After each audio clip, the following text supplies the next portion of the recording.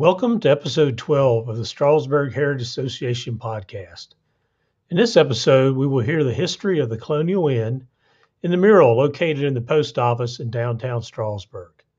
We appreciate you taking the time to listen and learn about the history of the Stroudsburg community. Now let's get to this podcast episode.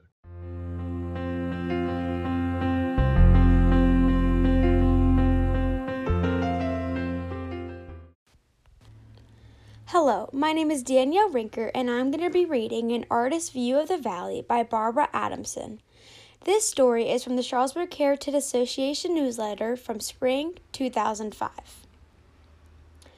Most of us are familiar with beautiful murals located on the west wall of Stroudsburg Post Office. Titled Apple Orchard, it is a view of the Shenandoah Valley during apple harvest. The painting was inspired by views of mountains, rolling hills, and the Shenandoah River, and depicts workers hauling and sorting fruit, illustrating a typical valley scene. According to information posted below, the mural of this work resulted from a 1930s Work Progress Administration effort to secure murals and sculpture of distinguished quality appropriate to embellishment of federal buildings. Artist Sarah Blake Sale painted the mural after winning a design competition and being awarded the commission. According to the correspondence between Blakesley and her husband, Francis Spite, she visited Stroudsburg several times in 1937 to study the area landscape, sketch orchards and hills, and prepare studies of apple trees. She roomed with Mrs. Lucy Lynn at her home at 425 Stover Avenue. The painting was completed in December of 1937, and Blakesley returned in April 1938 to supervise installation of the mural.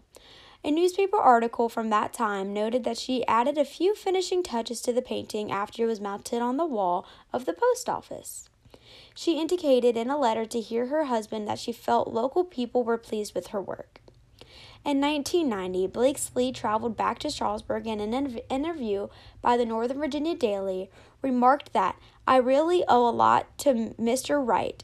He was a most cooperative and wonderful gentleman." During the interview, Blakesley said that Mr. Wright insisted that she use his car while she stayed in the area. Blakesley's mother visited the area in September 1938 to see her daughter's work.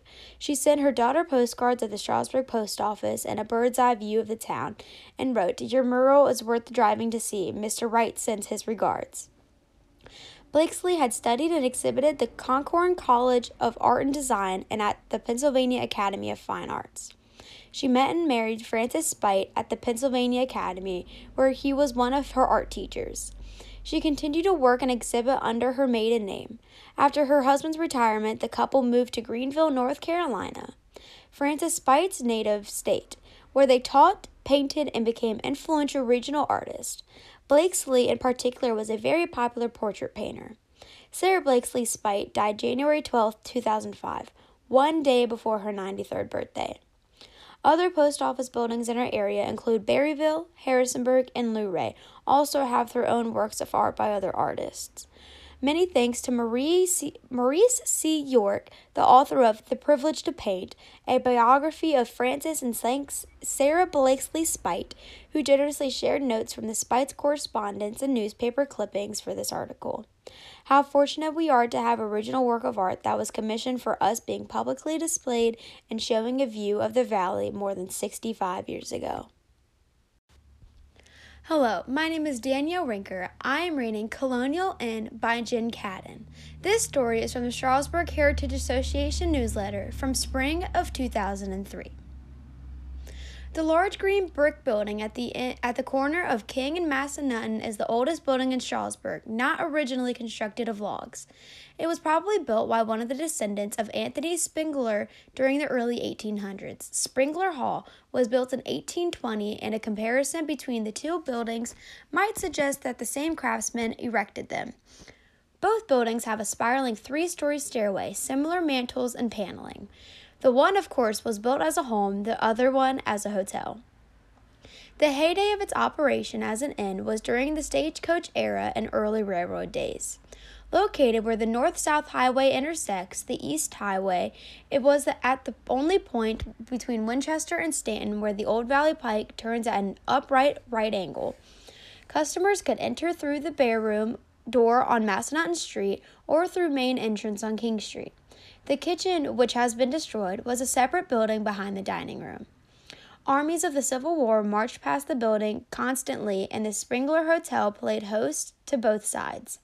The most spectacular sights might have been when Stonewall Jackson passed with his captured steam engines 4 in May 1861, and the month 14 locomotives and various cars. All these were trundled down the pike of Strasburg by the teams of horses and put on tracks leading to Front Royal and South. In the spring of 1862, the hotel probably witnessed Jackson's 16,000 men marching in or out of our time at least 6 times.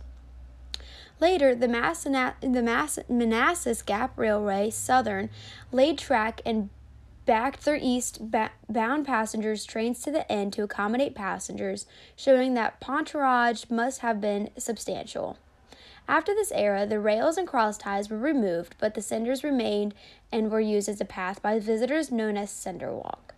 Many of the early records are obscure, but the buildings has had different names at different times. In 1947, it became an apartment house in whatever form it continues to observe the passing parade.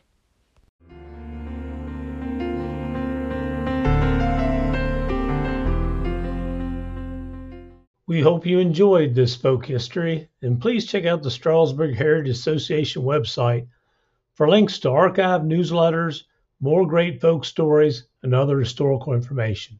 Thank you.